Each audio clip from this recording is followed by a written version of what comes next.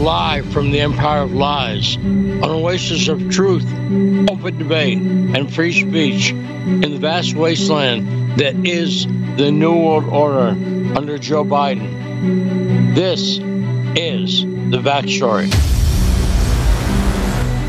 So, Rod, a Friday show. We made it to Friday, and you got a great show for us today. How you doing? I'm doing good. How about yourself, Lee? Good. And I've got a story I'll bet you won't like, because I think I know you well by now, Rod.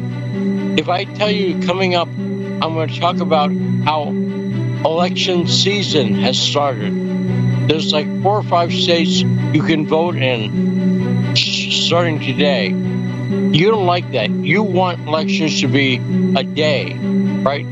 Yeah, we've had Fiorella Isabella on, and she was in, I believe, Guatemala or Ecuador. I forget which one she was in, where they only do election on. You can only vote on election day, from one time to an end time, and that's how it should be here. Well, and that's how it is over in. Although it's a 4-day election, but Fiorella is over in Russia now, and she was talking about the big story today, obviously, is the referendums in Donbass. The referendums are taking place over 4 days, but voter ID, paper ballots, it's a transparent. Sound good, Rod? They have better elections in Donbass than we do in America. Is that fair to say? That's more than fair to say, Lee. Here in Pennsylvania, they were questioning that I think it's a Democrat in a certain county here is questioning the Dominion voting machines, which I guess wasn't allowed, but now it's allowed if you're a Democrat. Right. It was allowed, then it wasn't allowed when helped Biden get elected or whatever he was. I don't know what to call it that, because I don't think Biden was legitimately elected. So, appointed, is that fair to say? Pushed into office, I would say. Dragged into office. Yes. Wheeled in, possibly. He's not quite there yet, but it's coming. But we'll talk more about the referendums, and they're a big deal. And thank God that referendums, after 8 long years, the people of Donbass get to vote on their future. And the people have been showing up in droves and waving Russian flags. Have you seen that, Rod? Oh, yeah, I've seen that on social media, Lee, but you're not going to see it here in America. No, in fact, going over the headlines today, I heard nothing about the referendums. Did you? Nope. In mainstream media, did you hear one thing that people in Donbass are voting? No, a couple of days ago I did, but the fact that these are going to be sham elections and not recognized. Because they don't have good images. They have people who want to join Russia. And that is completely against the media narrative. But we'll talk more about that in a second. We have on the show today, great show. First hour, our guest is the great Ian Shilling, coming to us from the UK. Ian is always on top of things. And the other thing I saw in England that I want to talk to him about, did you see the nuclear convoy driving around England? No, I missed that, Lee. I must have missed that. So the great Syrian girl, Maram Sisli, had footage of all these British military trucks. Apparently, it's a nuclear convoy containing warheads driving around England. Nothing to fear there, right? Oh, no, not at all. It's perfectly safe when Liz Truss is in charge. Yes, and we'll talk about that and more with Ian. Then we'll talk about some domestic issues. Did you see the new Hunter Biden water slide video? No, I didn't see it, Lee. I did not. You missed that? Make sure you check it out. Because he rented a place that's like $4,000 a month. No, forgive me. I misspoke. $4,000 a night. He rented a place in Malibu that's like an Airbnb for someone who's got $4,000 a night. Now, if you were in a place and the place has a water slide, honest to God, it's not huge, but it's decent size, of about 1.5 stories, I'd say. So if you'd ever wanted to see a grown man buck naked going down a water slide, look for that. And even if you don't want to see it, because I kind of want to get your reaction. So look up Hunter Biden water slide on Twitter. But you know, when there's Hunter Biden sliding naked down a water slide, we've got to talk to his former neighbor, Tyler Nixon, in the second hour. Do you think Tyler will have something to say about that? I think he's tired of seeing these videos of his old pal Hunter. Now, see, by the way, this is something Hunter could have hurt his taint. And if you don't know what that means, don't look it up because you don't want to be you don't want to know. And we're taking your calls, and we'll have some stuff because we're going to be talking about that freaky T-shirt in Canada. And so Owl Killer will be sure to want to get in on that. And he can at 202-521-1320. That's all coming up today on The Backstory. So first off, I want to congratulate the people of Donbass on being able to vote at long last on joining Russia. And there's so many happy people playing music and getting ready to cast their ballots. Now, but it's nowhere in the mainstream media. But look it up. You'll see it. And you'll see footage you can't fake. But footage you can fake, what the media is talking about, and they actually admitted this on Twitter yesterday. They said they talked about the people fleeing Russia. All the people fleeing. Now, Russia has issued through Putin a partial mobilization. And we had Mark Sabota on the show. And he said, we asked him, do you predict overwhelming support or just a lot of people supporting? And he said, just a lot of people. There are some people who oppose military action with Ukraine. So he was very honest about that. And he said that right here on Sputnik. You heard it, right, Rod? Yep, I did hear him. I think that was on Wednesday. Yeah, Wednesday. So someone came on, let's say you said, and you wouldn't because you're very honest, but if you said, no one in Russia is opposed to military action in Ukraine, no one, everyone's all in favor of it, I'd say that's not true. We've reported differently here. So I'm not saying that some people aren't opposed to it and may be leaving, some people. But also, did you see the giant rally Fiorella Isabel posted a picture of? Like 50,000 people pro-Russia and pro-Russia military action against Ukraine. Did you see that footage? Yeah, I did see that footage, Lee. Yeah, I saw Fiorella posted it, and it's amazing to see, but it's also amazing that it's almost like it's not even happening as far as here.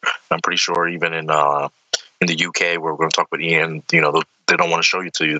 It's they treat it like it's the 1950s, like you'd have to have a radio and listen to it or something. And I wouldn't mind the media. I would hate them less. I'll be honest. It's okay to have an angle.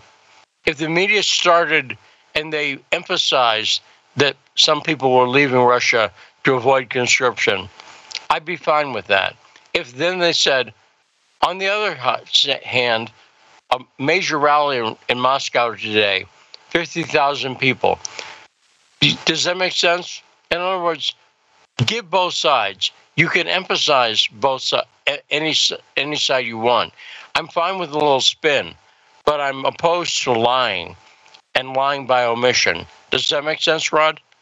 Oh yeah, no, 100%, Lee. I was at the Eagles game on Monday night against the Vikings, and I think the stadium holds like 74,000 people. It was sold out. That'd be like them saying like, yeah, a few people showed up to the Eagles game. That's a good example. You can have a rooting interest. You can like one team or another. I'm fine with that. But there's no reason to lie completely about the other team. There's no reason, if you're a Red Sox fan, as I am, and you don't like the Yankees, to say, well, the Yankees have taken the field with automatic weapons, if they didn't. But by the way, the Yankees might. But I'm not saying, but I'm just saying. But it's okay to have a spin It's okay to have a bias. Everyone does. And it's okay to present that. But try to present balance. Try to present at least what the other side thinks. That's actually what I do on the show.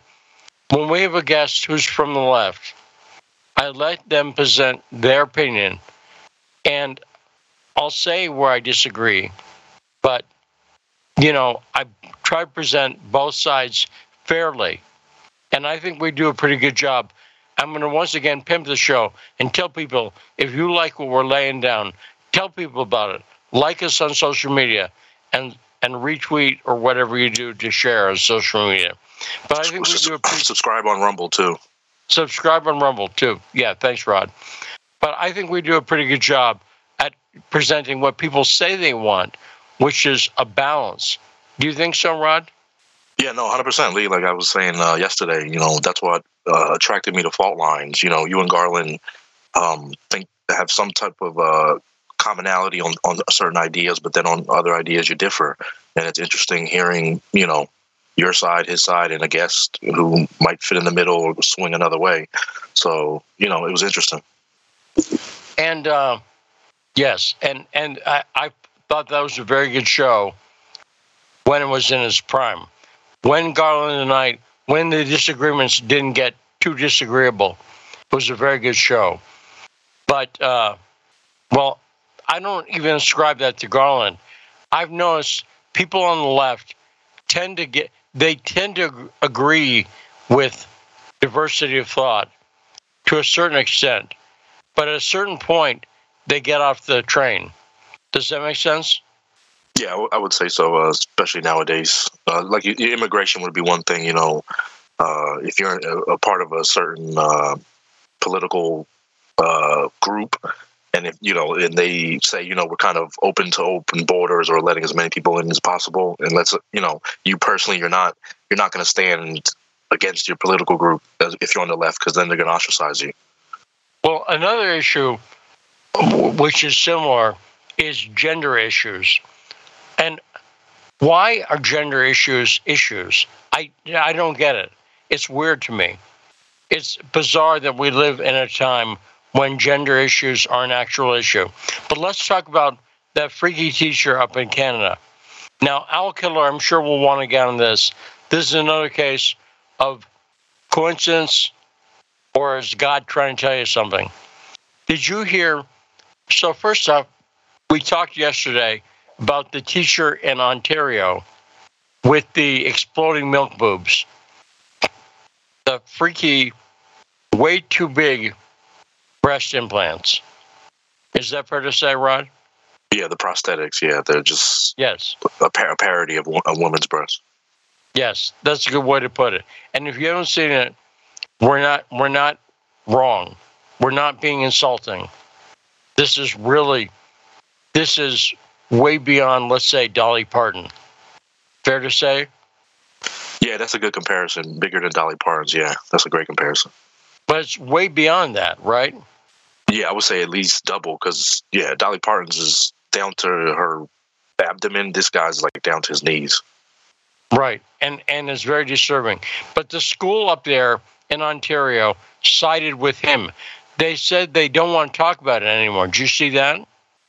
Yeah, I did see that, Lee. And, I make fun of Canada, not that, like in a bullying way, but just the fact that, I feel like I call Canada, not to disrespect them, but it's like, you could tell it's like a feminist country, because why would you side with something so crazy and sick like this in front of children? And the video, a lot of the video of him was taken by children, by students who didn't like it. And by the way, let me be gender fair here. I would oppose a female teacher who did the same thing, but they wouldn't, because no woman is that insane. Because women know what a pain in the ass boobs can be. I like boobs, but have you heard women complain about them sometimes? Oh, yeah, of course, Lee. I've had girlfriends with a nice sized breast, and I talk about back pain and things like that. Yeah. That's what I'm talking about. Women with, I'll agree, nice sized breasts. And I'm not sure what you're talking about, but I think I know, Rod. because, we're guys.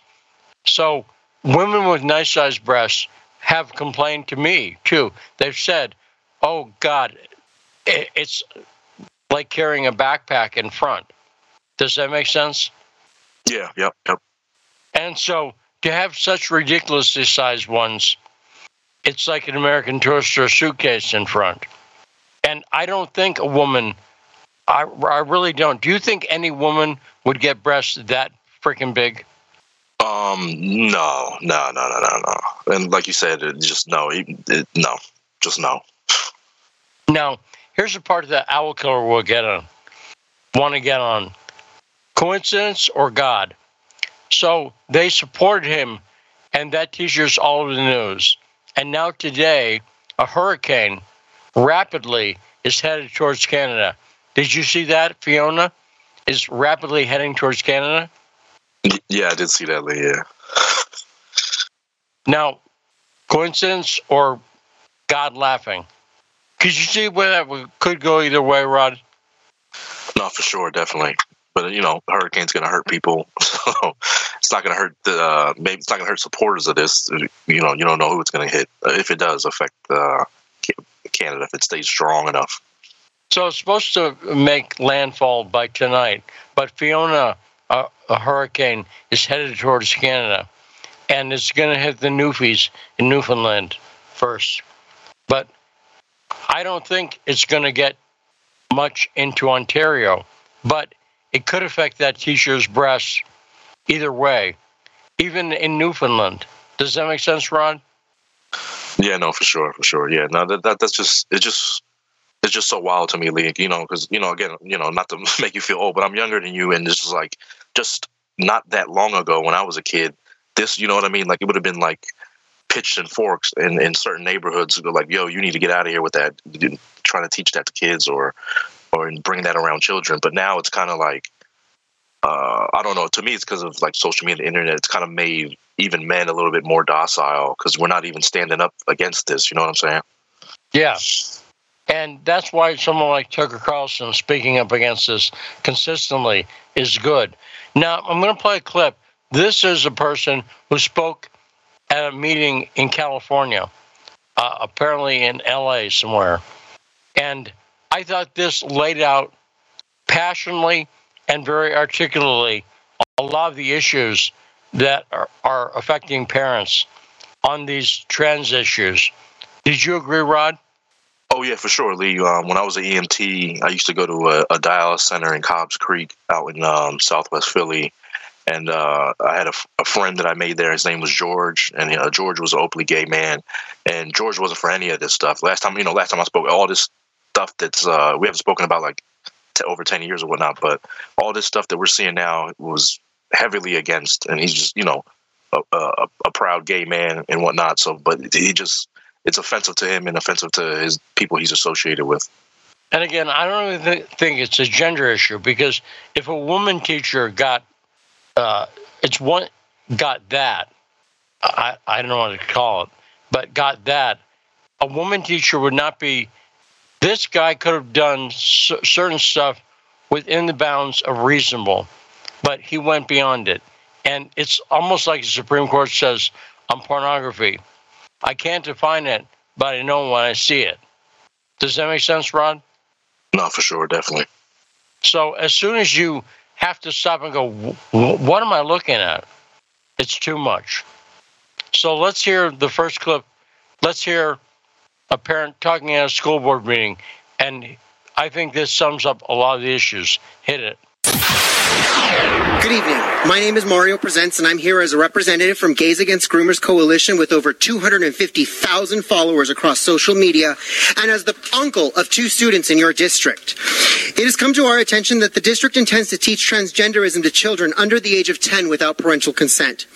If I were to teach your child about my sexuality without your consent or involvement, I'd be arrested. But when the school district does it, it's education. Districts are teaching transgenderism when they should be teaching science, math, and language. Instead, teachers are hiding student pronouns from their parents under the guise of gender affirmation.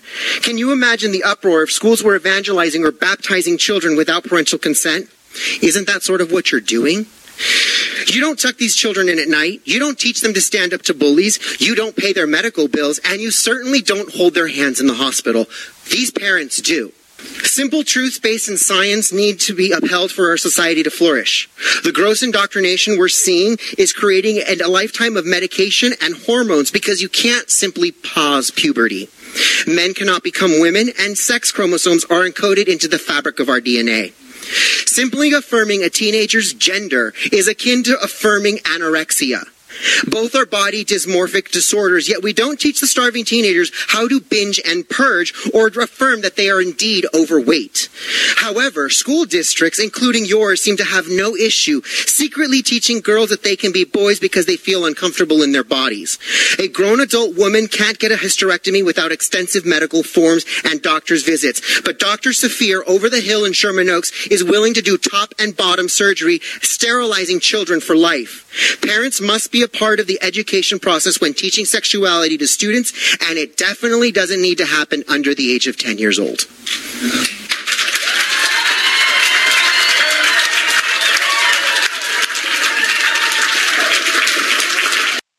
So I want to play the clip because I thought it was a summary, and these issues aren't going anywhere. People are going to keep talking about them, and ultimately, I think, Rod, the parents are going to win. No, 100%, Lee. The only reason I brought up George is because I didn't see this clip until you sent it to me. But obviously he's Gays Against Grooming. That's his organization. He's an openly gay man, and this defeats the whole establishment globalist narrative that they make it seem like, well, if you're part of the LGBTQ or the gay community, that you're also with this agenda. So they hide people like this from you ever hearing or seeing this. That's right. Don't say gay is their rule. Don't mention that a lot of gay people have huge problems with this.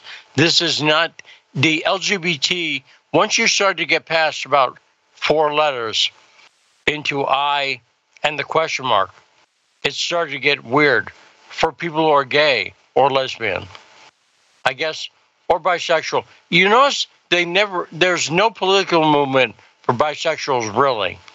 Because it's mainly women, Lee. That's why. Right. So I've read. That's my personal experience too. But I think also a lot of people don't like.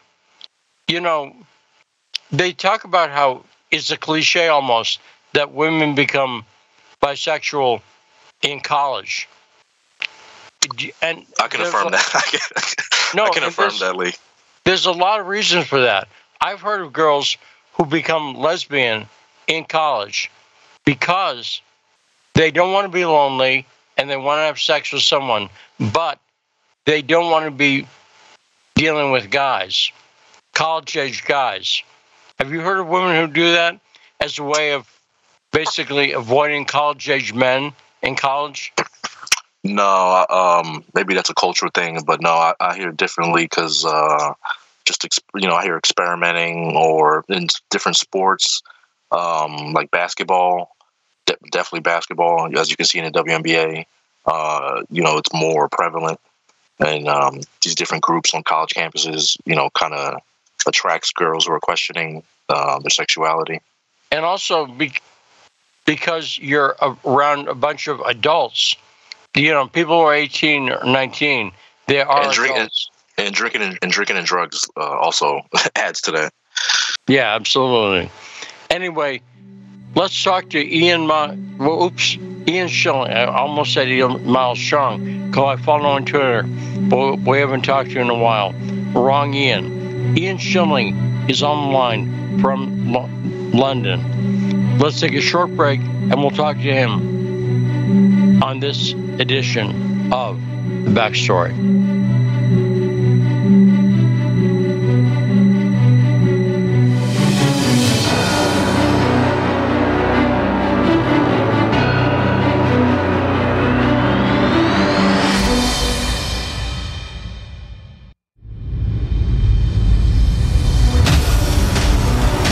And we're back on The Backstory and on the radio in Washington, D.C. on 105.5 FM, AM 1390. Joining us now is a great friend of the show, Ian Shilling from London, UK. Hey, Ian, how you doing? Hi, Lee. Great to talk again. Great to talk to you. Now, I don't know if you saw the footage, so I'm going to ask you about it right off the top. Did you see the nuclear convoy riding around England?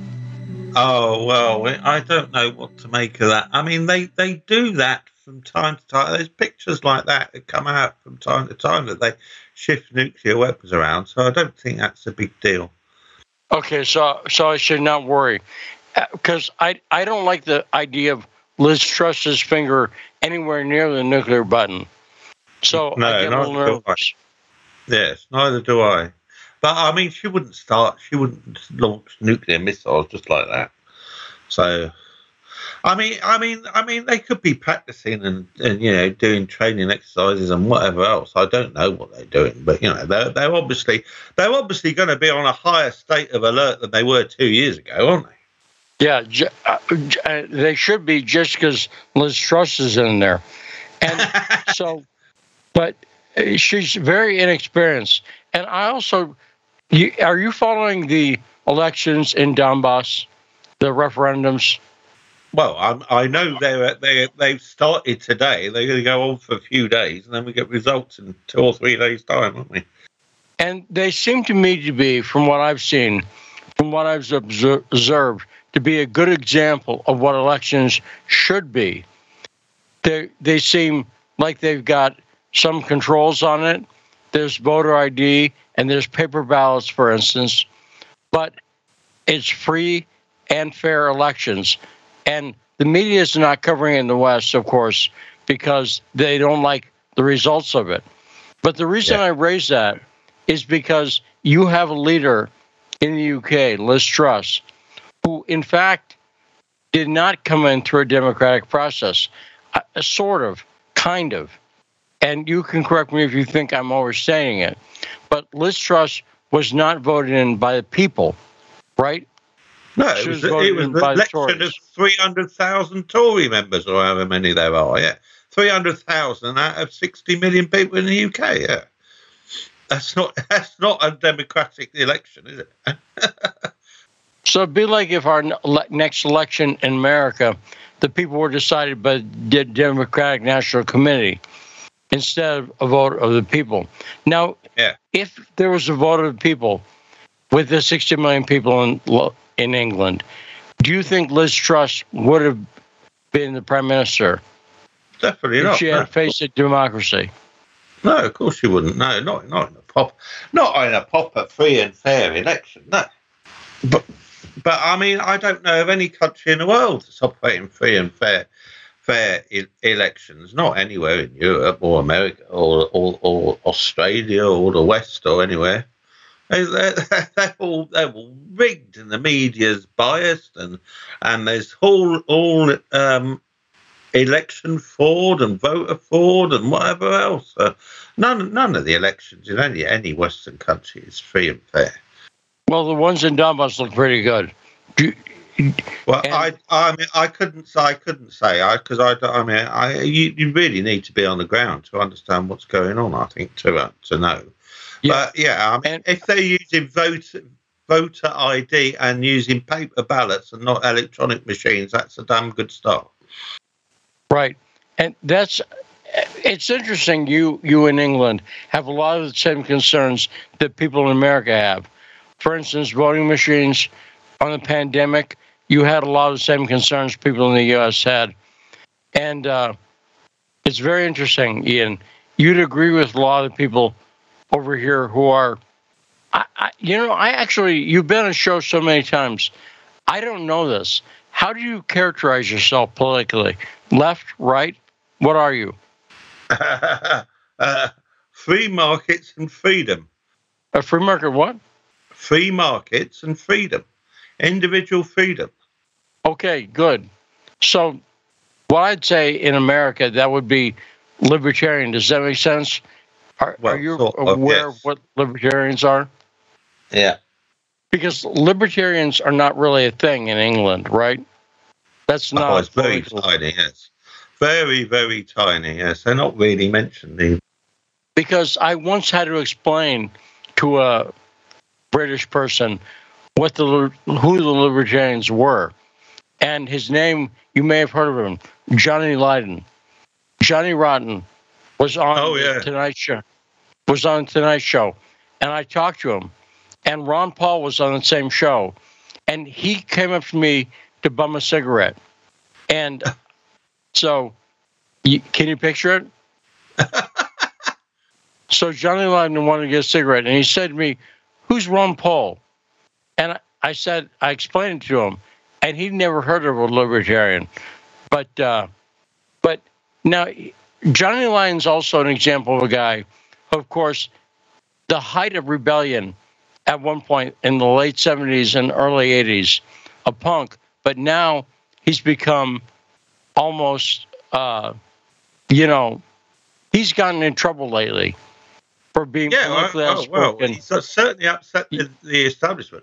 I mean, when he was doing his punk thing, he didn't really upset the establishment. But then he went on TV and said a couple of things that the establishment didn't like. So then he was persona non grata.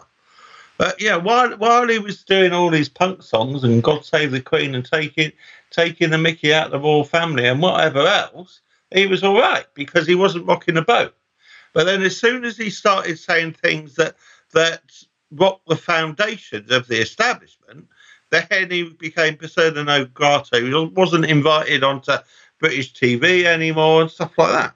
So that's what they do. I mean, they can't. The establishment position, they can't argue with logic and debate, so they have to exclude the people that are arguing against it. So, I mean, how many times has Ron Paul appeared on American mainstream TV lately? You know, he just doesn't get invited, does he? Yeah, not enough. They pretend he doesn't exist, probably. And the two other British celebrities, well, kind of three, but the two are Morrissey and John Cleese. Have you noticed they've come under a lot of fire? Yeah. Well, they've spoken out about the wokeism and the lack of free speech and whatever else, haven't they?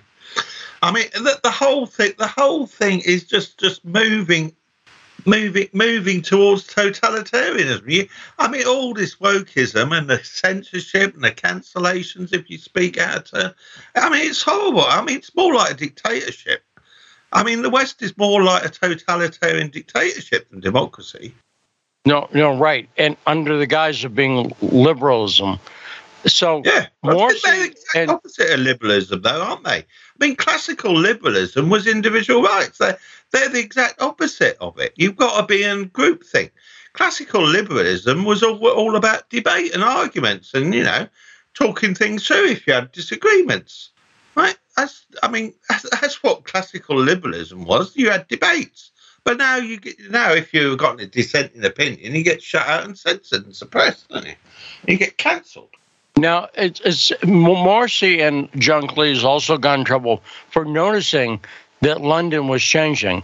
And I heard recently they said 40% of London is now white. 40%. And that's a big change from decades past. Right, Ian? Yeah. Oh, yeah, of course it is. Yes. And it depends on what areas of London, because, I mean, certain areas of London are still predominantly white, and other areas of London are predominantly black or Asian. But it depends on what area of London you are. I mean, but it's just like New York. I mean, there's certain black areas in New York, and there's white areas in New York, isn't there? Manhattan's white, and Harlem is black, and whatever. Well, I saw in London recently, and this gets into a recent headline, about fights going on between Hindus and Muslims in London. What's going on with that? Leicester. I don't think it's in London. It's been in Leicester and a few other places in the Midlands. I haven't seen anything in London. That's my ignorance of British geography. When I said Leicester, I don't know where that is. So I just assumed that was a neighborhood or something like that. But you're saying it's Leicester. Okay, so what's going on there, Ian? The largest Asian population, I think, in the UK, percentage. And what's the row? Well, they're just clashing on in the streets. I mean, Hindus and Muslims are antagonistic in other areas as well. They're antagonistic in India, aren't they? And places where the two groups meet. So it's not surprising. I mean, they don't like each other. So it's the same thing that goes on in India and Pakistan, or areas like that. Yeah. Or Kashmir. Right. But did you think that those issues between Hindus and Muslims would be a big issue in England? Is it somewhat surprising you say that happening in the UK? Well, it is surprising because it didn't happen until recently. I mean, there's fights with machetes on the streets. Like, people wielding machetes, trying to, cut people's arms off in the streets. And is that guns, because guns are outlawed, so they have big knives or machetes. Now, and what do politicians? She's called a conservative, but Liz Truss, what does she say about those issues? I haven't seen her mentioning them. They try and sweep it under the carpet. I mean, the British media aren't reporting much on it. They're trying to sweep it under the carpet because multiculturalism and diversity is all good, isn't it, according to the globalists? And not just with the liberals, not just with the people who call themselves leftists. The conservatives suck up that multiculturalism thing, don't they, Ian? Yeah. Yeah, well, they haven't done anything to stop all the illegal immigrants crossing the channel. There's still hundreds or 1,000 a day crossing the channel in dinghies and being shepherded in by the British Navy or the Royal National Lifeboat Institute. They're not sending them back to France. They're not turning the boats back or anything. So, there's more and more coming over. I mean, it's costing the country billions a year now. I don't know how many tens of thousands have arrived in the UK this year, but there's lots, and they're all being put up in hotels in places at taxpayers' expense. Yes, very similar to what's happening here in America. A lot of these issues. Now, this gets into the nature of my ignorance about geography over there, but I found out recently that after this referendums, if they go the way I expect them to go, which is those parts of the Donbass joining Russia, that will take the land area of Ukraine down, and it will make France the second. Right now, the largest country in Europe is Russia. The second largest is Ukraine. I didn't know this. The third, and will be the second, is France. I had no idea France was so big. See how stupid I am? Well, I don't know. France has got a big area. But the most important thing about this, with Putin mobilising the reservists, they can mobilise 300,000 reservists, which will be mostly for the army. But they'll also make available 250,000 current conscripts to be deployed in Ukraine. So instead of the 200,000 troops they've currently got in Ukraine fighting the war, Russia could suddenly increase it to 700,000, which is massive. Right, so it'll just be a game changer on, because Russia's problem isn't the equipment or anything. They had too little manpower from the start. They had an invading force that was smaller than the defensive force, which is never a good idea. So they needed more men from the beginning, but now they've suddenly upped it and increased it from 200,000 to 700,000. It's going to make a massive amount of difference.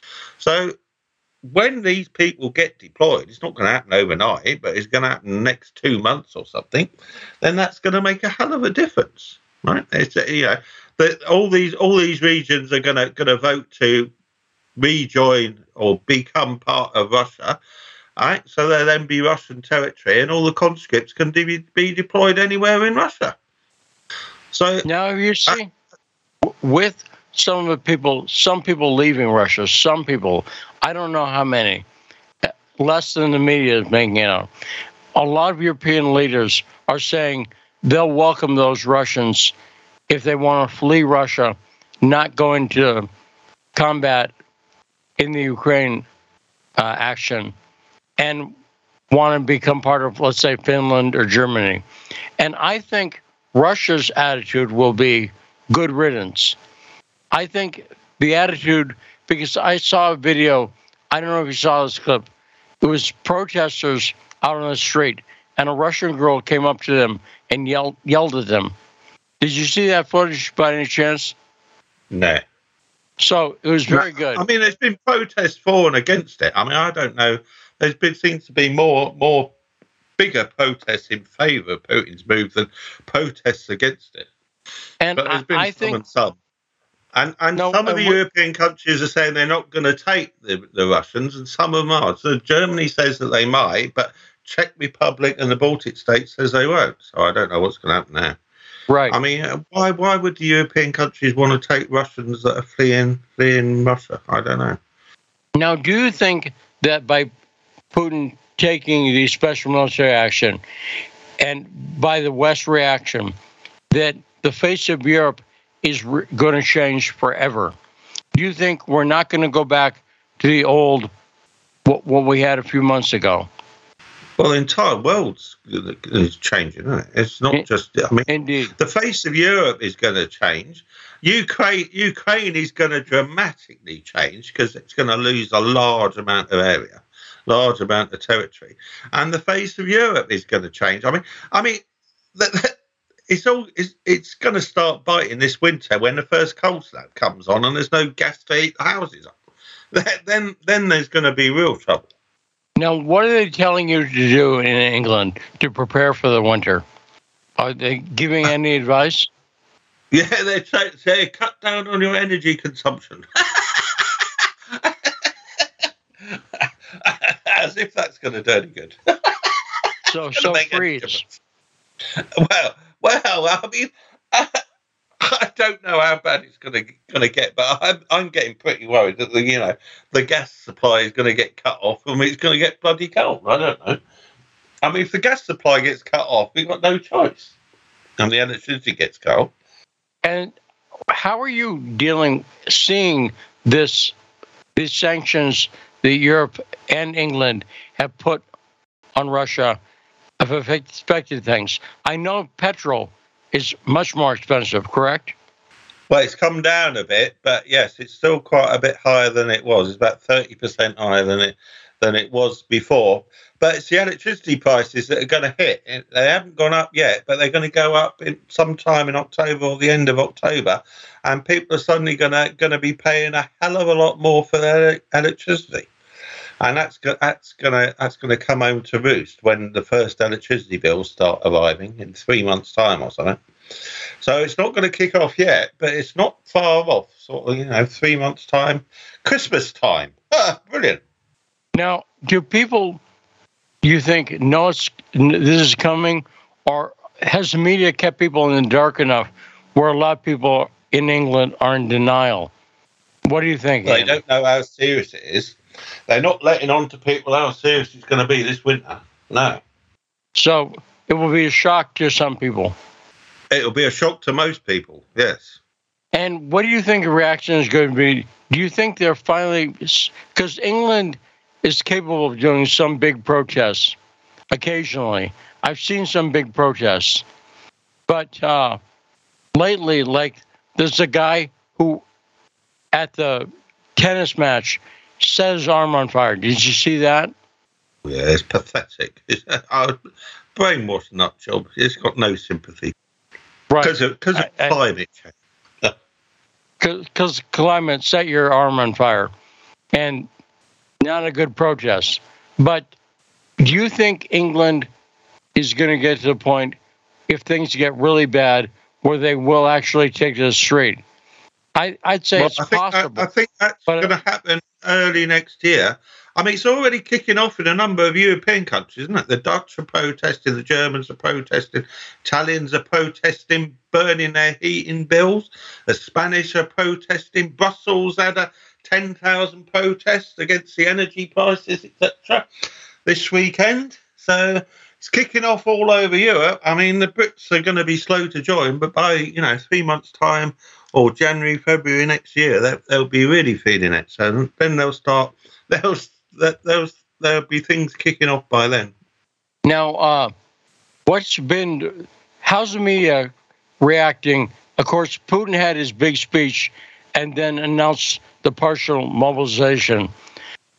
How's the UK media been covering that, Ian?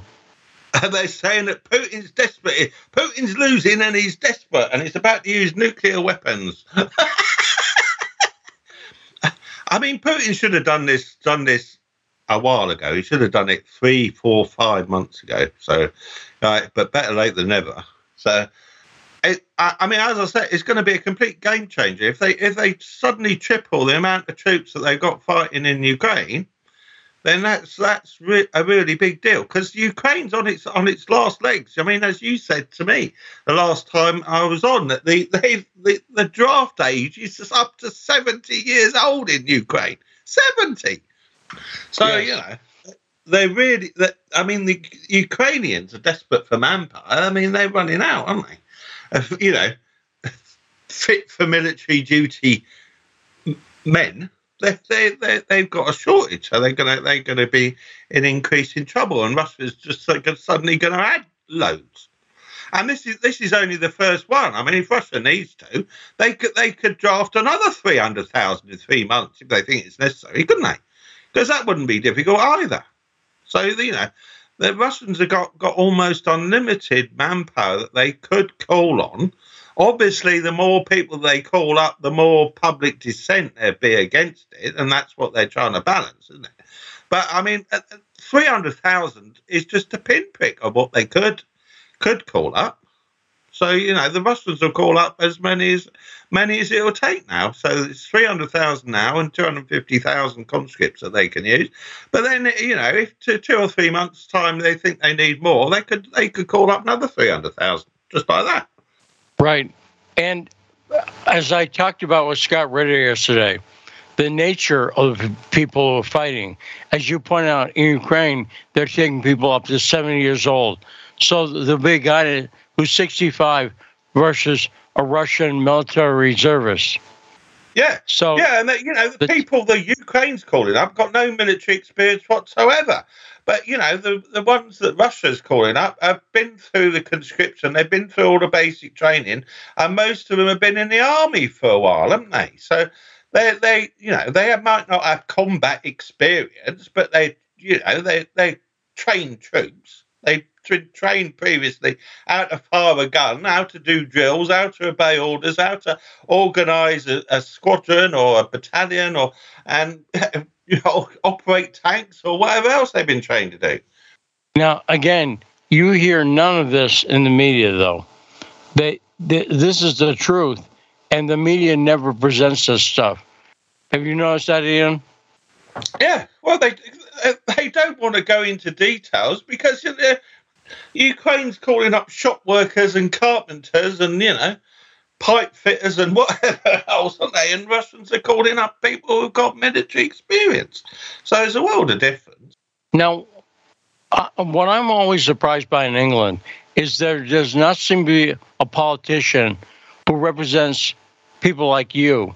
Am I correct that there's no politician who stepped up and saying the plain reality a lot of people know in England? Yeah, well, there isn't. There just isn't anybody. No, I mean, Nigel Farage is about the closest we've come, but I mean, he's militaristic as well. So I don't like his attitude about the wars and whatever. But I mean, he's about the closest we got. But he's got. I mean, as we haven't got a democracy, he's got no chance of ever becoming prime minister. Yeah. What happened to Farage, in your opinion, Ian?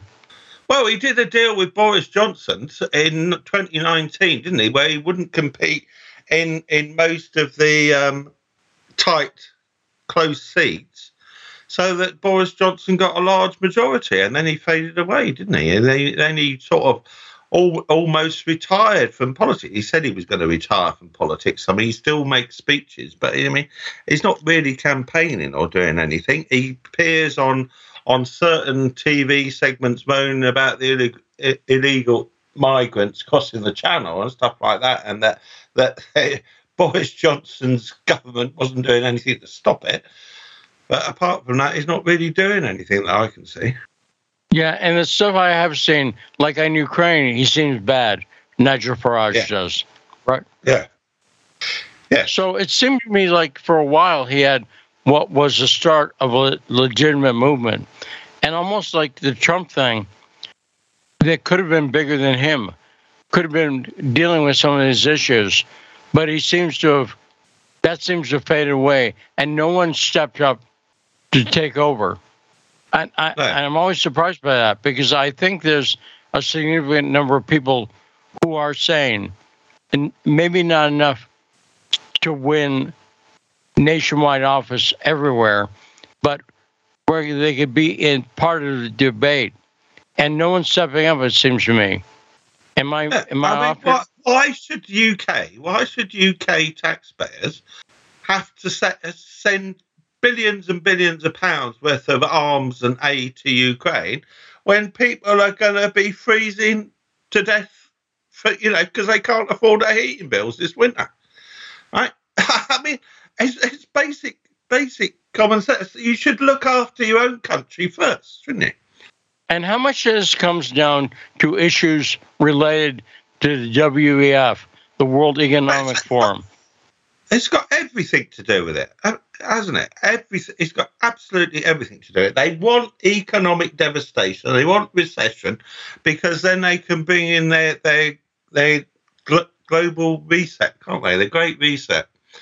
Right? And it's totalitarian dictatorship. There's total surveillance, total no freedom for anybody. There will be electronic documents, electronic ID that they control where and when you can go anywhere, where you can travel, how you can spend your money with all these digital currencies, all this transhumanism. I mean, they're still working to chip everybody with some sort of electronic ID, aren't they? That's their game, like they're doing in Sweden. Swedish people are volunteering to get these chips stuck in their hands that got all sorts of identification on it to open their doors for the office, but they can also be used to control their bank accounts and stuff like that. Once you've lost control of your own bank account, that's it, isn't it? And no, you're exactly right. And I think a lot of people are aware of this through people like David Icke. They made him aware of it. He's made them aware of it. But someone who's sort of a more mainstream David Icke, it seemed to me, would have an audience. Does it make sense, Ian? Yeah, well, it's not just David Icke who's saying all this. I mean, there's dozens of people saying the same thing. They're never going to appear on mainstream media, but they're all over the alternative media sites. Right? So there's dozens of people warning about what the end game is and what they're trying to do. I mean, once you get digital currency and no cash, then that's the end of freedom and democracy, full stop, because they could stop you funding alternative media, so you won't get alternative viewpoints in the media, and they can stop you funding protests. We're at a hard break, Ian, so I've got to end it. But you, Ian Shilling, are one of those people. So let me say, Ian Shilling for Prime Minister. There we go. That's my hope. Ian Shilling, great appearance as always. We'll be back on The Backstory.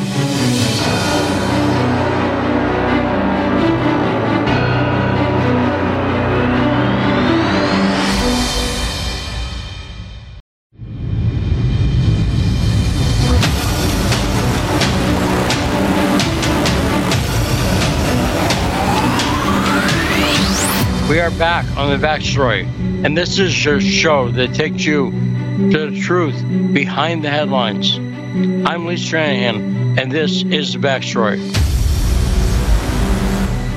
Now, I know you can't vote in England, Rod, but would you agree with me, Ian Shilling for Prime Minister? Yeah, he'd have my vote. Right. He's a very sane guy. And on the WEF stuff, because we keep coming back to that on this show, I think the battle is not against let me say this. I think a lot of conservatives are fooled. If you ask them who's the biggest enemy, what would they say? The WEF. Oh, no. sorry. The Hannity watching, Fox News watching people, a lot of conservatives would say China is our greatest adversary. You agree? Yeah, I'd agree with that. But even those people, if you said to them, do you think China or the WEF's a bigger adversary? They would stop and think and go, the WEF. Does that make sense? I'd say their immediate reaction is China. And then they go, no, the WEF. I think more and more people realize the problem is with these unelected groups like the World Economic Forum. Do you see what I'm saying, Brian? Yeah, no, 100%. Lee. And then these people, they cultivate quote-unquote young leaders and spread them across the globe who adhere to their ideology. And they try to put Putin in that category because at one point he was named by the WEF. But Putin, anyone who watches what he said the last time he appeared at the WEF, he's clearly against that agenda. And it really bugs me when people fall for that and they go, young leader Putin. Have you heard that, Rod? No, yeah, that is a fact. You just laid it out. He was a part of that group or affiliated with it. Maybe still, because, I mean, these people are still in power. But a lot of people have detailed it out there that, once he saw what they were going to do to Russia, that's when he was kind of like, you know what, I'm not with this anymore. Right. And Tulsi Gabbard's another one. And anyone who understand how you're being played for a dupe, not you, Rod, but those people, they're getting you to criticize two of the best people in the world on politics, Tulsi Gabbard and Vladimir Putin. I would say are two people who are consistently sane on a lot of the issues we've been talking about. Do you agree, Rod? Oh, yeah, definitely. Tulsi Gabbard's definitely, in the last couple of years, she's been trying to cool all this talk of, trying to attack Russia, and she's trying to stop us from getting where we are now with pretty much close to World War III as we've been in a long time. Yes, and we've got coming up on this hour, by the way, the great Tyler Nixon, a great way to go into our weekend here on the Backstory. Okay, I said the backstory, but I didn't mean to. I was going to let you do it, Rod. Command Central, can we get another boom? Okay, God bless you. Rod, what is the name of the show? You listen to the best show on the radio, The Backstory. There we go. That was a little more dramatic. And thank you, Command Central. And once again, we want to thank all the people who work on this show. Command Central, Rod, and, of course, the great guests, and, of course, the great audience. And I expect I'm getting a psychic premonition that we may hear from Alec Killer soon. You getting that vibe, Rod? Yeah, that might be a safe bet. So let me play something and set Rod up. Forgive me, just set Alec Killer up. This is another guy who they're trying to get you to not like. Is Alex Jones. Understand that the people who are propagandists for the New World Order want you to not like Putin and not like Tulsi Gabbard.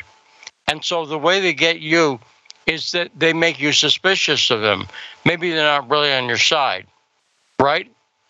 And the way Alex Jones, they try to get you to not like him, is they try to make him have cooties. They try to say, if you like Alex Jones, you're in favor of killing kids at Sandy Hook, right? Now, Alex Jones is someone who I'm proud to call a friend. We've become friendly over the years. And Alex Jones recently said he loved me. And that's true. But I have the text to prove it. But do you agree, Rod, that they want to make you not like Alex Jones, and they hold him to a standard that no liberal politician is ever held to? There's no liberal politician. Do you know who's made mistakes in their life? Do you know what person has made mistakes, Rod? Everyone. Right. Everyone. Everyone's made mistakes. So if you're trying to get people to not like someone, what you do is you find a mistake.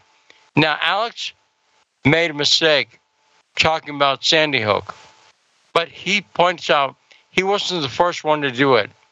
And he's admitted it, and he said he's sorry. Right, Rod? You've heard him say he's sorry. Correct? Yes. He said it multiple times over the years.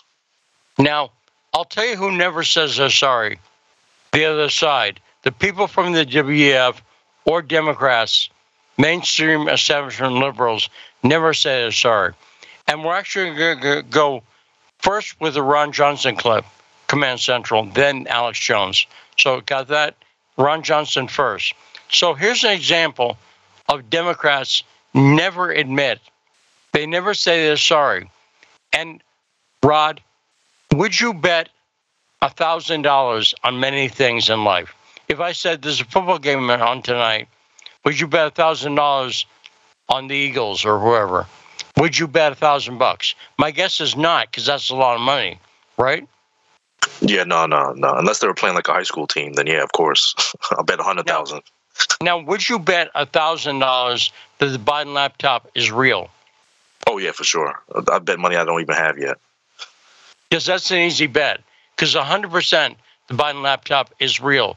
So if someone was stupid enough to bet that, take their money.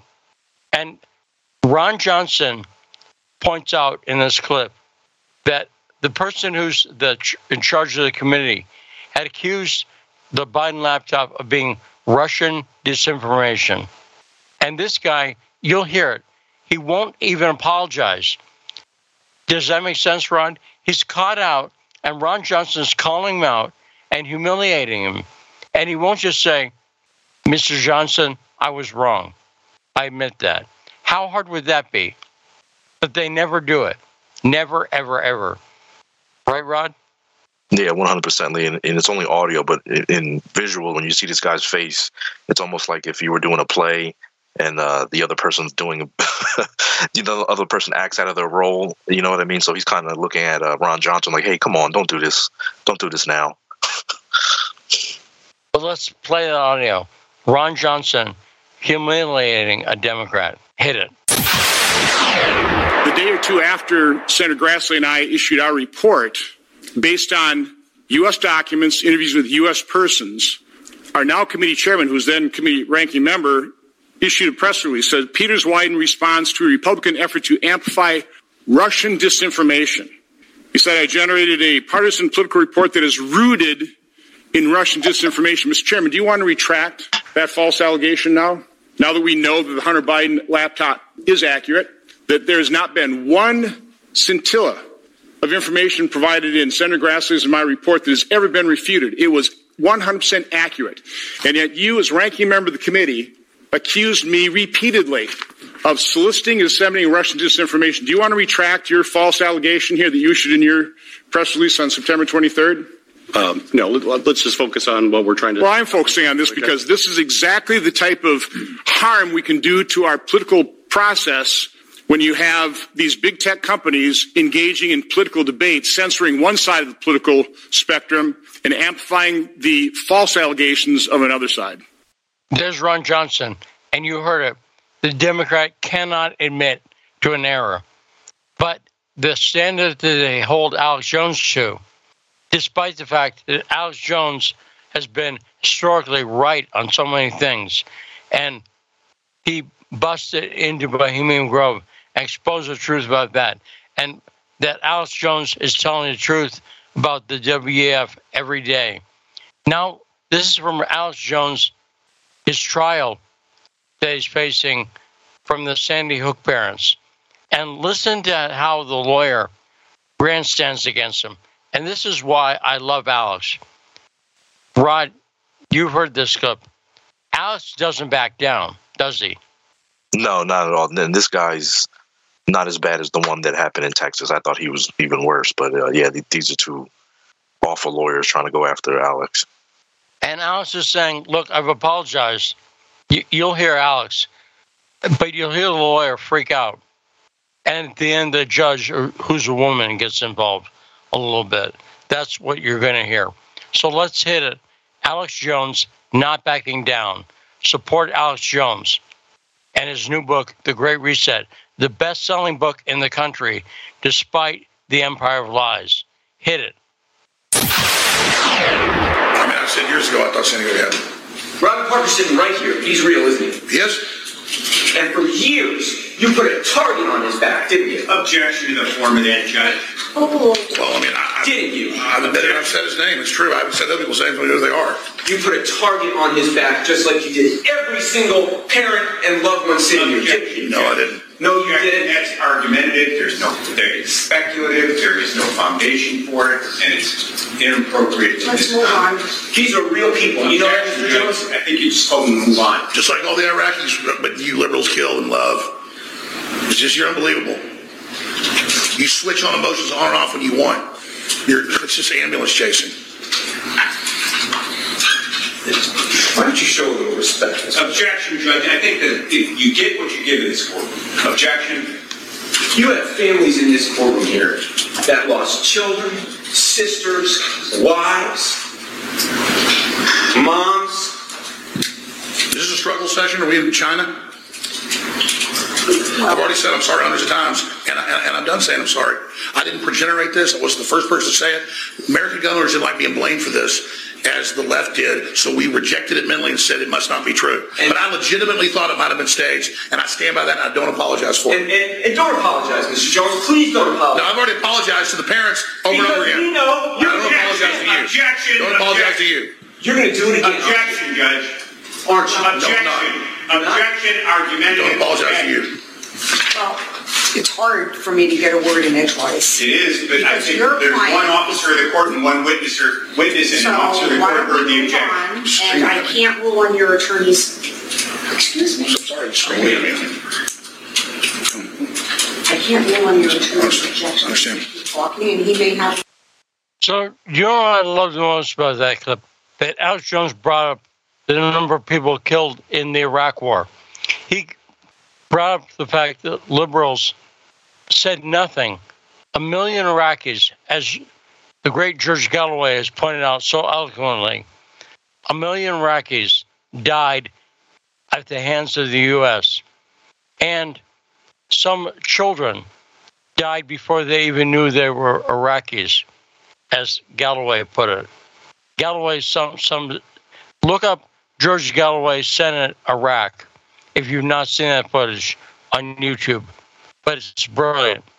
And I love the fact that Alex Jones brought that up too. Did you like that, Rod?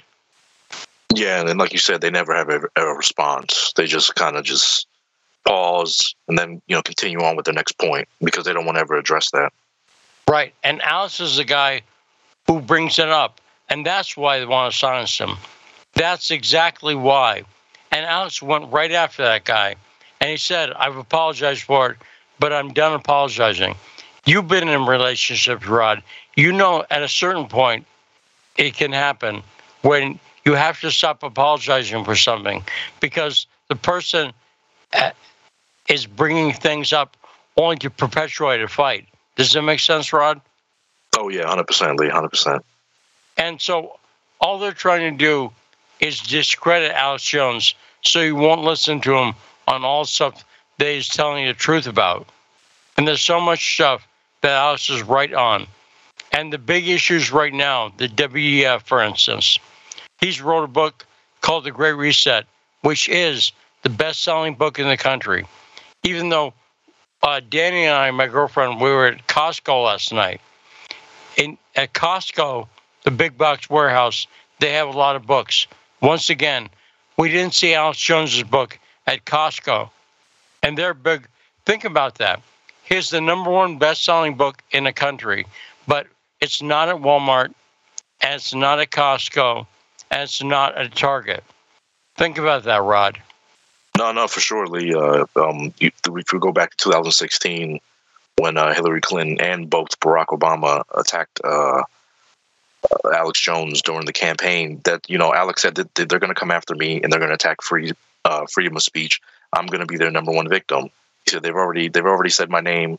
He said, so they're going after me. And here we are 6 years later, and they still, his book can't be sold at certain stores. If you mention his name, if you were a student and you mention his name in school, you might get expelled.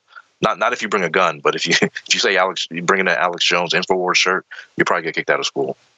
Yes, but as I say, it's important, I think, not to lose heart at a time like this. There's lots of bad stuff going on, but I'll say it again.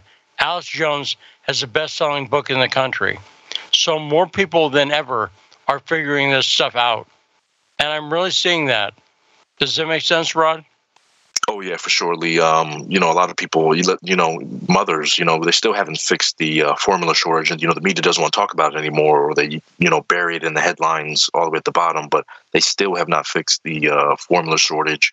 And so what is that, about 4 to 5 months where there's a shortage of formula for children to feed, for mothers to feed their children or parents to feed their children? And it's... I was listening to NPR to prep for the show, and they referred to it as the beginning of election season. Remember, I thought we had election day, but apparently it's election season. And one of the places where you can vote absentee is South Dakota, where I am. And in South Dakota, there's a big issue. Recently, 500 parents showed up because they're setting social studies standards. And they don't want an anti-U.S. social studies standard. Now, I'm somewhat mixed on this because on one hand, I don't think we should have an anti-U.S. social studies standard. And by the way, I'm critical of a lot of things the current administration does and that Biden does. And I'm critical of a lot of things I've seen happen. And I'm critical sometimes when he deserves it of Donald Trump. But I do so because I love this country. I love America. And I wish we had more political leaders like Tulsi Gabbard or Vladimir Putin. Because, one thing I like about Putin is he doesn't pander to Americans. Do you notice that? Did you notice that, Rod? He doesn't try to make Americans like him. No, he gives him respect. I've seen him in multiple interviews say he respects certain aspects of America or what used to be America. Right, and he talked about, for instance, we used to be a net food exporter, and now we're not. But these social studies standards, they're an important issue for parents, and that's why I'm going to urge people again. If you want to make a difference politically, act locally. Start going to your city council meetings. Start showing up at the school board meetings. This is where you can make an impact. In national politics, it's unlikely you're going to do much. Feel free to do things. I'm out there with my sign saying impeach Biden every day. But I don't have an illusion that me holding up that sign will actually cause his impeachment. I'm just trying to get that thought in people's heads. So act locally. Be aware of the other issues, but where you can make a big difference is local action. Now let's go to calls. 202-521-1320. Great friend of the show, Ingrid in D.C. What's on your mind, Ingrid? Thanks, Lee. Well, a few days ago, I misspoke, and I said something about the Maidan coup being under the administration of Hillary and Obama. And someone corrected me and said, well, at that time, Hillary was out and it was John Kerry. So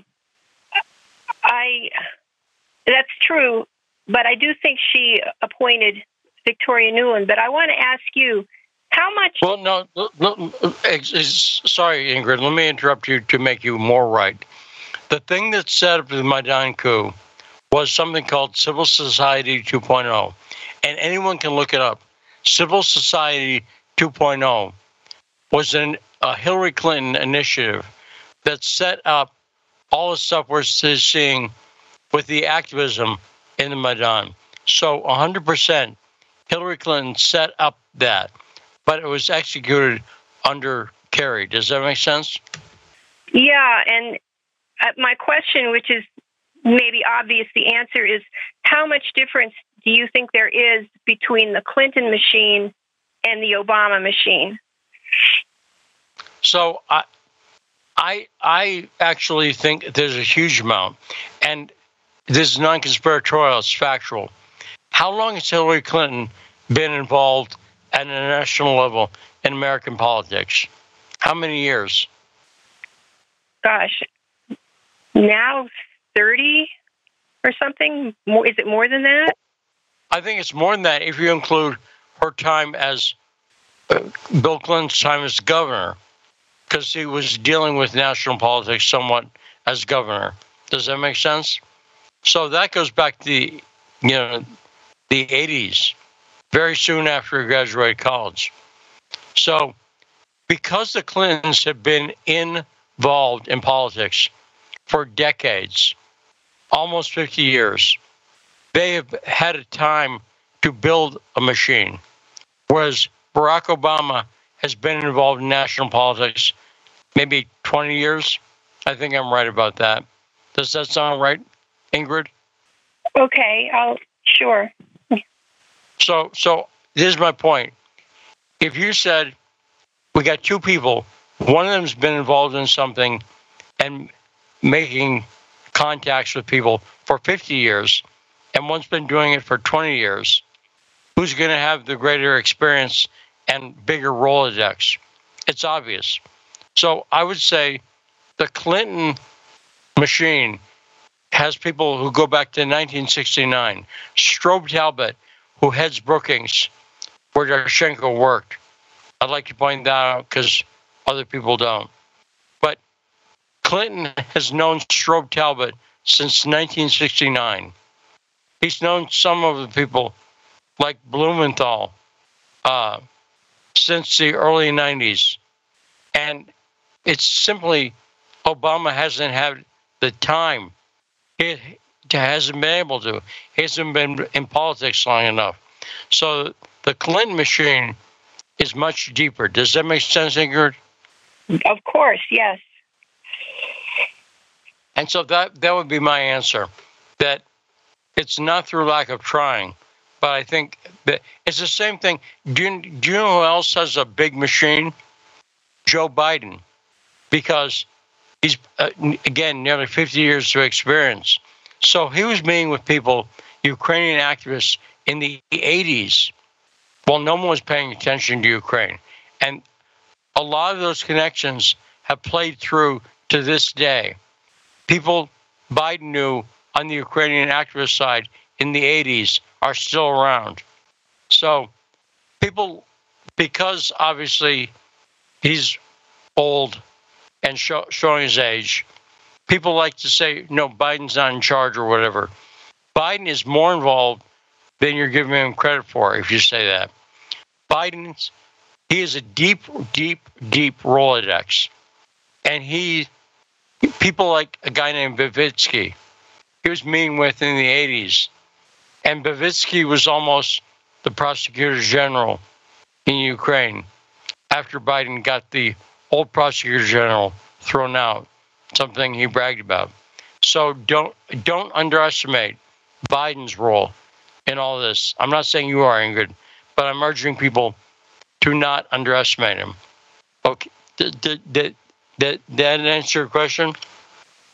Well, actually, as you were talking, I realized you answered a different question, saying that it was a much bigger machine the Clintons had. And what I was really asking was if you thought philosophically and ideologically there was any distance between them. Well, so, no. In fact, what I would characterize both the Clintons and the Obamas as radicals at heart who become establishment politicians. There's no question Hillary Clinton, and when he was on the show, I asked him about this, Dick Morris, whether he thought Hillary was a radical. And he said no.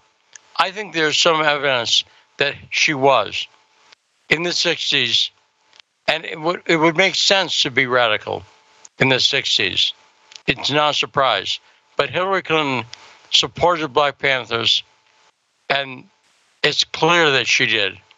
And Obama was a trained community organizer. And I think Obama, from reading his biography and stuff like that, he talks about at Occidental College, he studied Fanon. They're both people who learned the rule of Saul Alinsky. Alinsky said, let me quote the Beatles on this. The Beatles didn't quote Alinsky, but there's a line from Revolution where they say, if you go carrying pictures of Chairman Mao, you ain't going to make it with anyone anyhow. That's not me singing, by the way. That line sums up a lot. What the Beatles are saying there is, if you present as a radical, a lot of people won't go along with you. Whereas, and Alinsky said, basically, if you want to affect things, cut your hair and put on a suit and tie. Now, I think clearly both the Clintons and the Obamas did that. They learned the lesson. If you want to affect change, really what you have to do is stop presenting as a radical, because that doesn't appeal to as many people. But if you're present as an establishment, literally, you can see Clinton cut his hair, shaved his beard, and put on a suit. Then he became elected governor of Arkansas. So I think that Obama and Clinton did that same thing. Does that make sense, Ingrid? Yes, but as you say, they also became co-opted into actually becoming what they were pretending to be. But they never renounced their radical beliefs. They never said, well, the Panthers were murder slugs. They just deny their history. And this is why I get irritated when I see people on the left deny history. Again, you can have a spin, but you can't have your own facts. Huey Newton, in fact, killed Crystal Gary, a prostitute. He, in fact, killed her and then tried to have the witness killed. So I'll talk to Tyler about this. It's a great question, Ingrid, and thanks for the call. Let's take a short break. And when we come back, we'll talk about the real radical left and how they hide what they really believe with the great Tyler Nixon on The Backstory.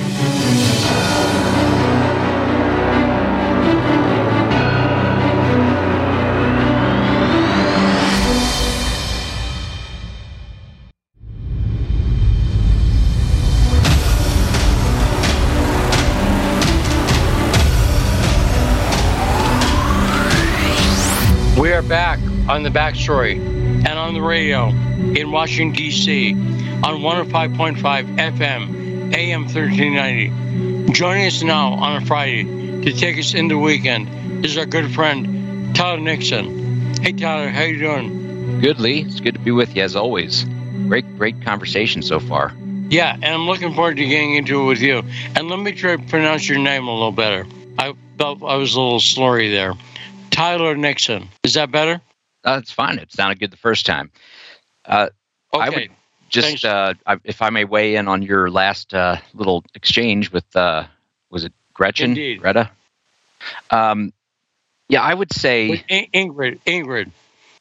Where did I get Greta or Gretchen from? Because it sounds like someone who makes lingonberry syrup. Either way. But go ahead, Tyler. So, interestingly, the Clintons run deep. Obviously, Hillary Clinton was fired from the, I believe, the Senate Watergate Committee for pilfering documents and trying basically violating people's rights. I mean, so her ooze goes back pretty far, and obviously they were hooked up at Yale Law, which is to me the epicenter of some of the most despicable people in politics and public policy today and government. It's just like you just immediately know.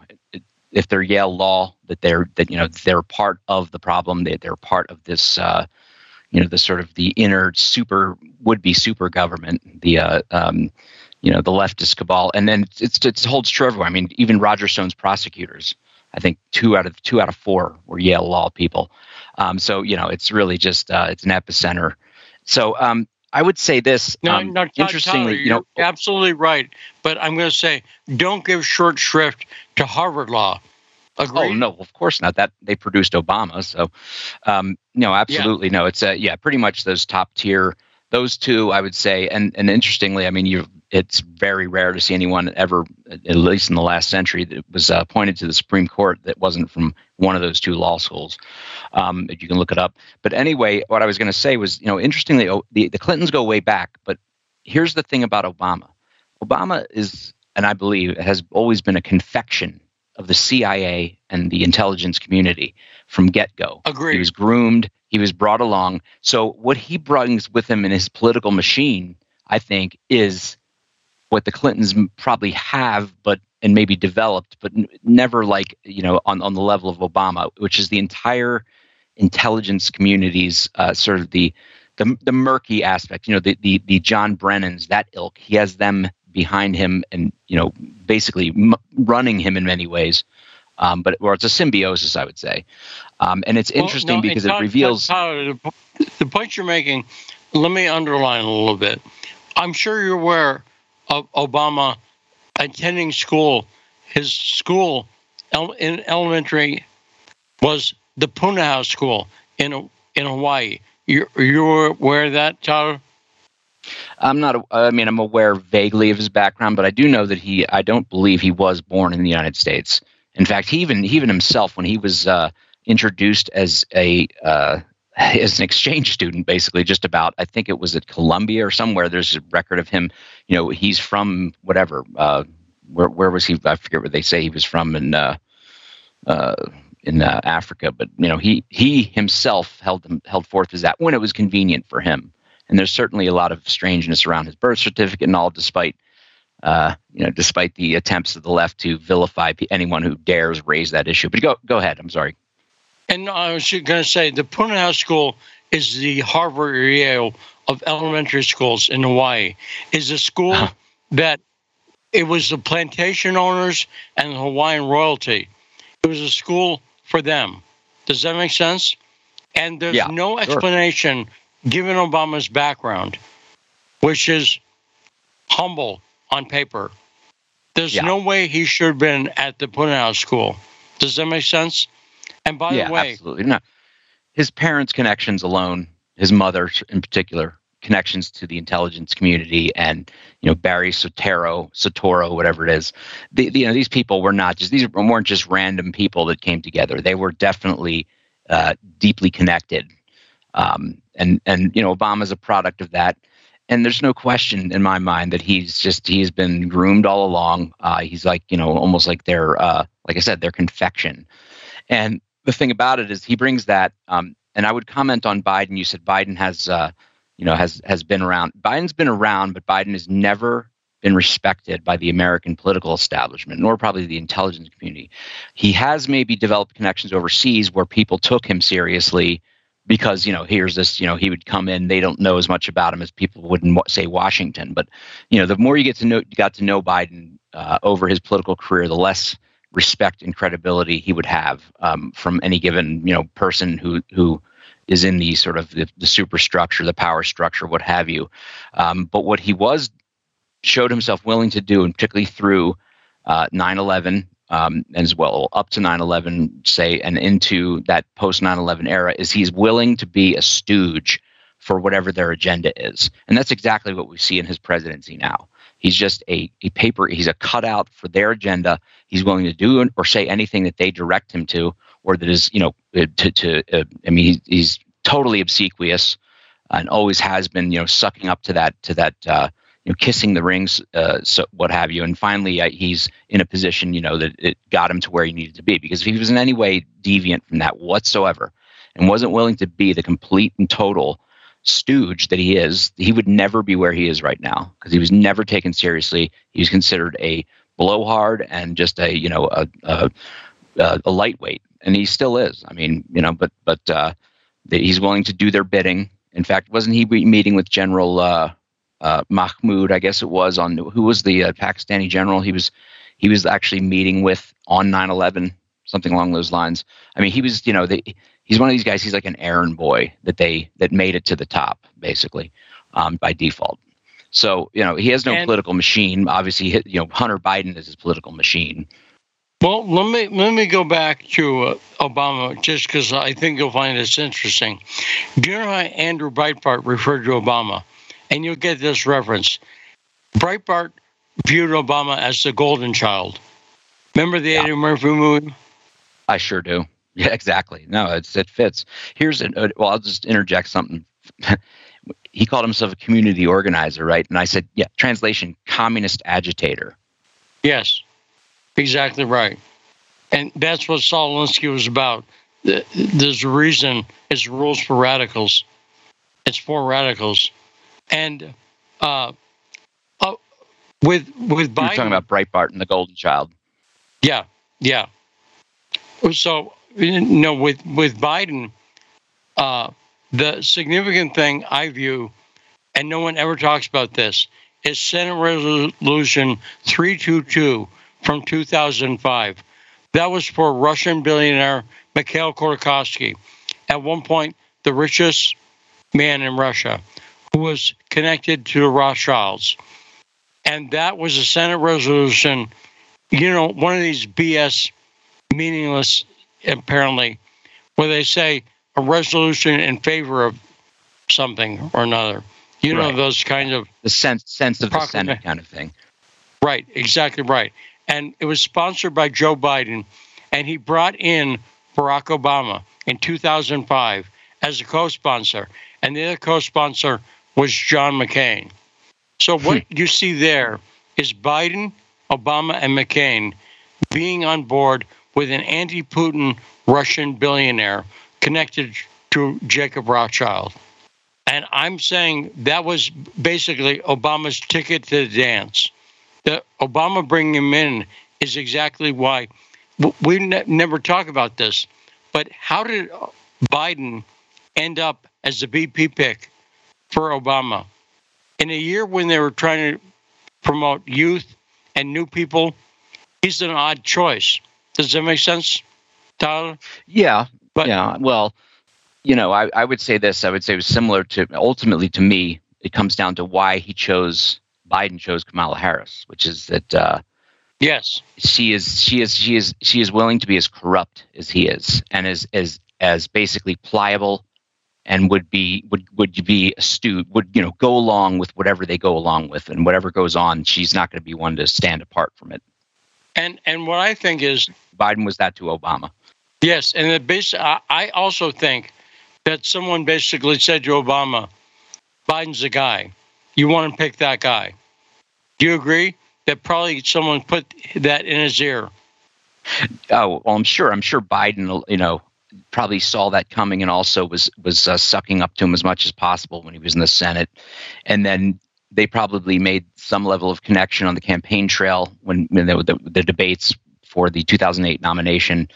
And I think probably Obama had other ideas, but I think it was sort of said to him that this would be the acceptable, VP choice in the establishment. Yes. In other words, this guy's going to fit all our needs. He's not going to raise problems, or he's not going to be a rogue on us, at least in the sense of all the dirty, corruption going on.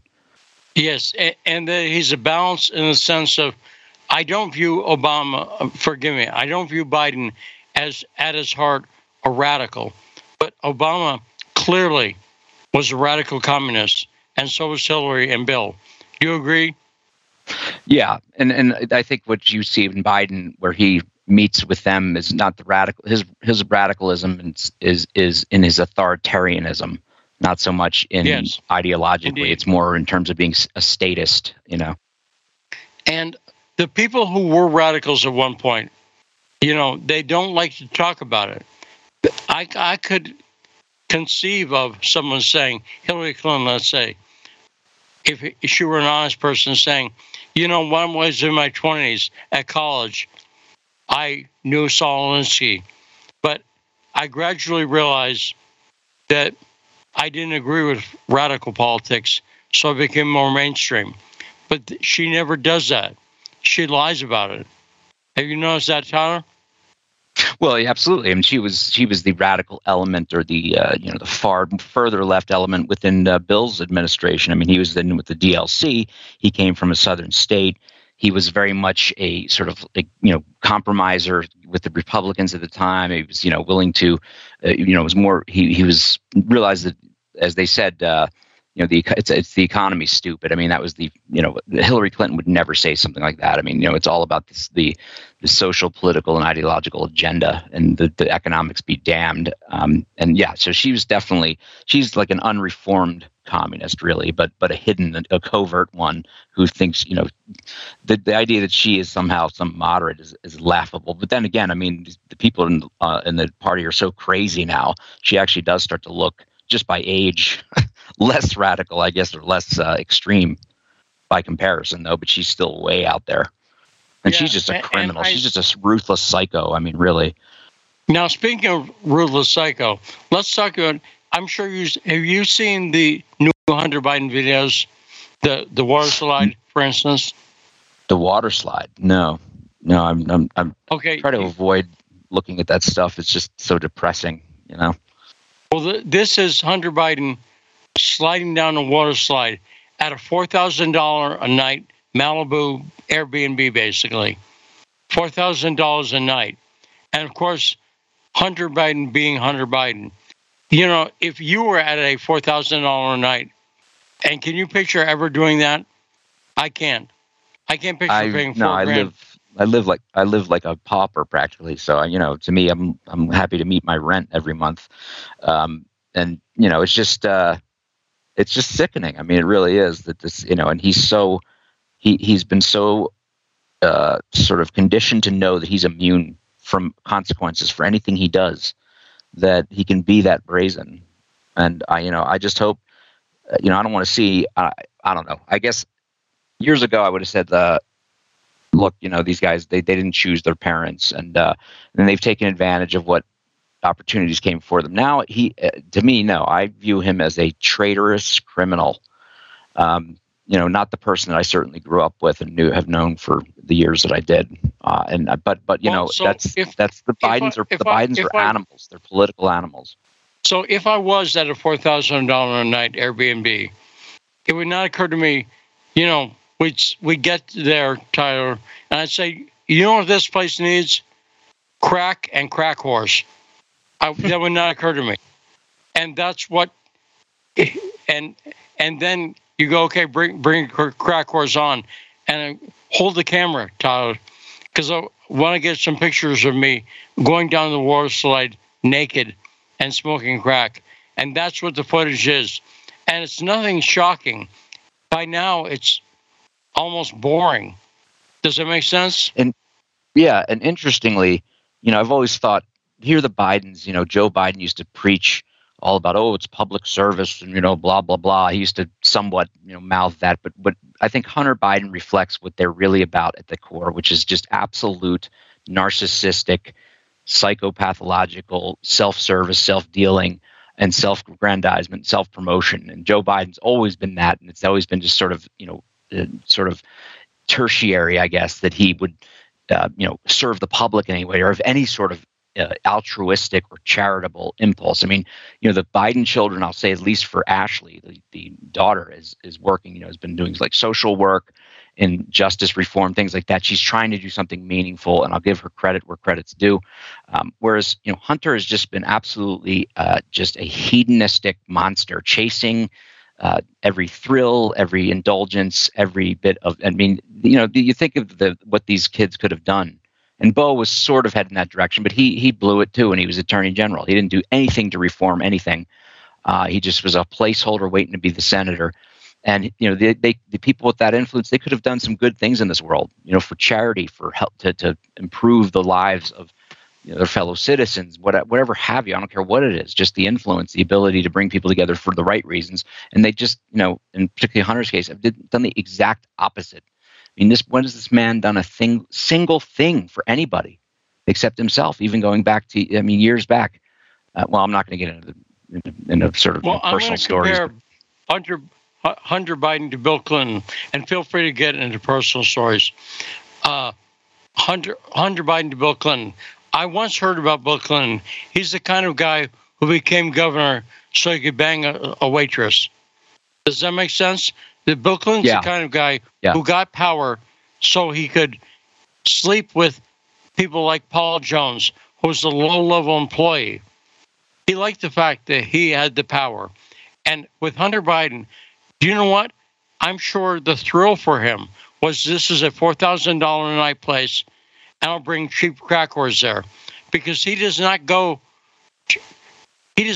$4,000 on a hooker. Does that make sense? He spends $100 on a hooker.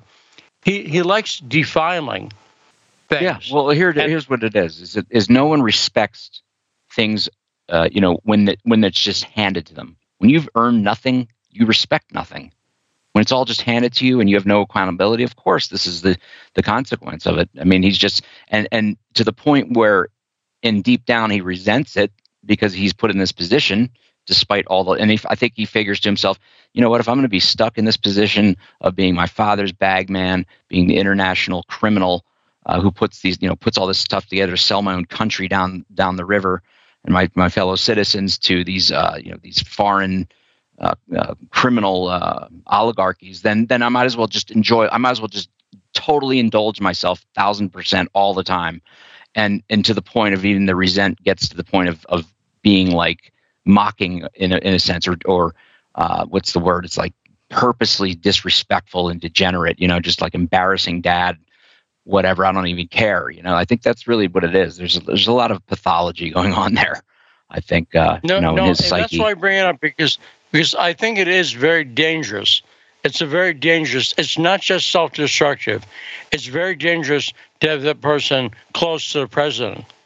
Does that make sense? Because especially when, have you heard the audio where he's like sitting there talking to some reporter saying, my father thinks I'm the smartest guy in the world, or I'm the god to his, something. It's just this really, really off the charts. I mean, scary kind of how Joe Biden, he can manipulate Joe Biden into any position he wants him to be. His son, in other words, can do this.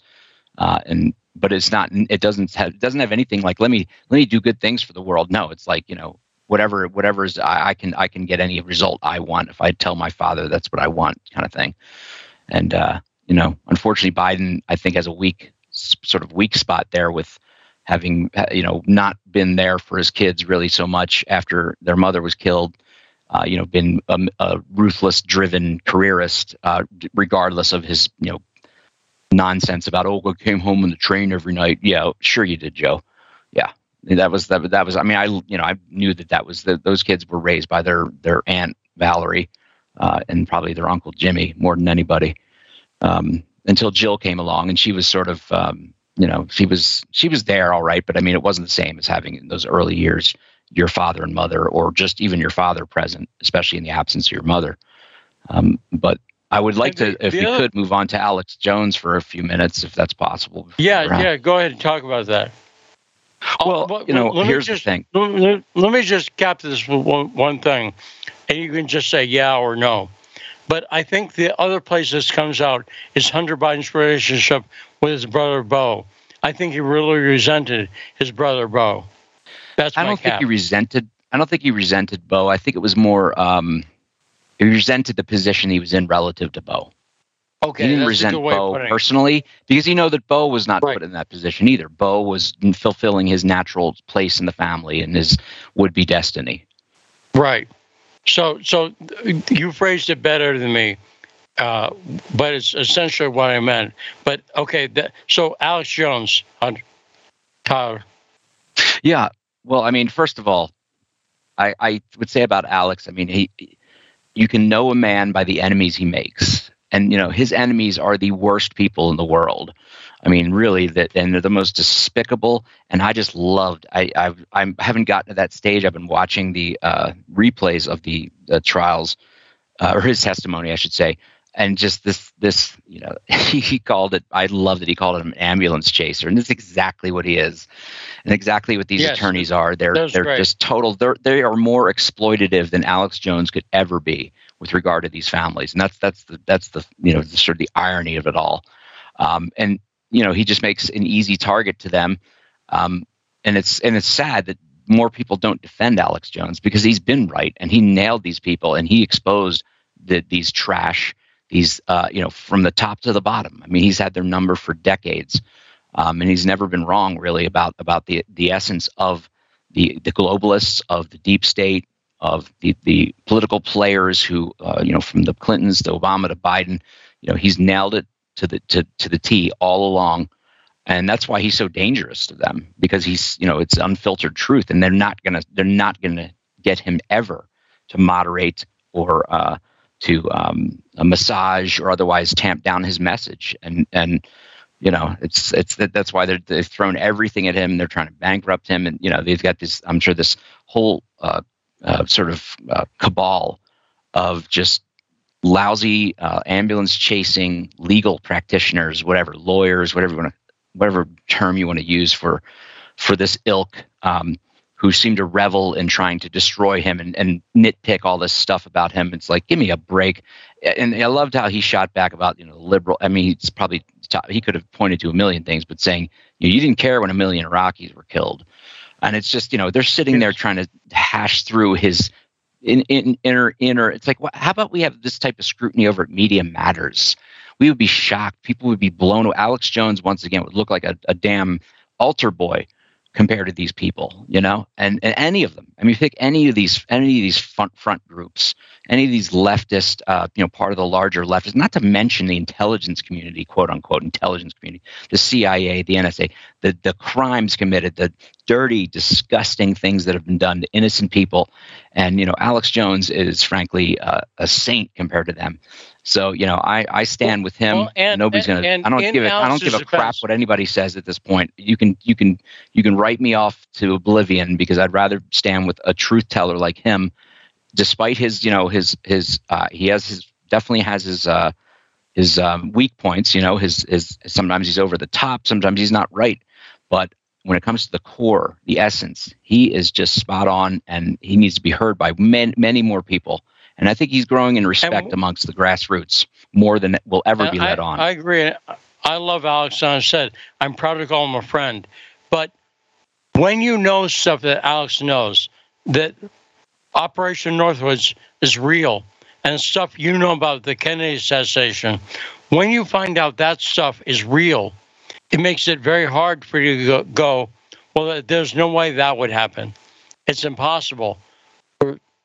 Does that make sense, Tyler? Yeah, absolutely. I mean, it's kind of like, I don't get these people who try to dabble, and that's what, let's face it, that's what their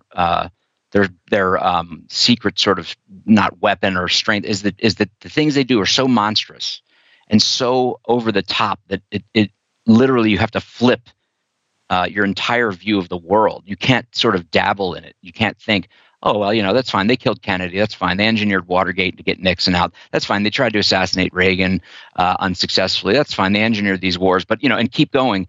And, there comes a point at which, like, holy crap, we have a criminal syndicate running, that's taken over our government. I mean, it's like people still don't want to go there.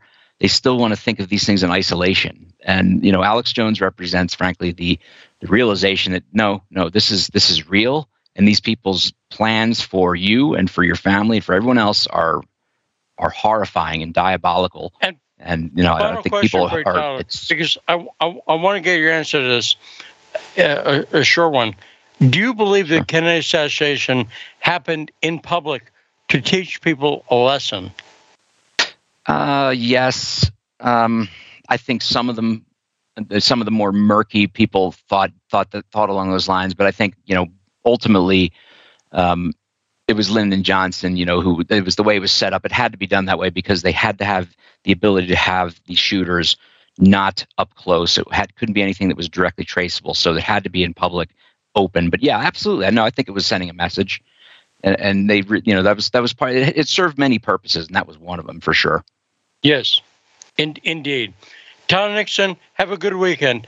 Always great conversation with the great Tyler Nixon, who understands politics and deep politics.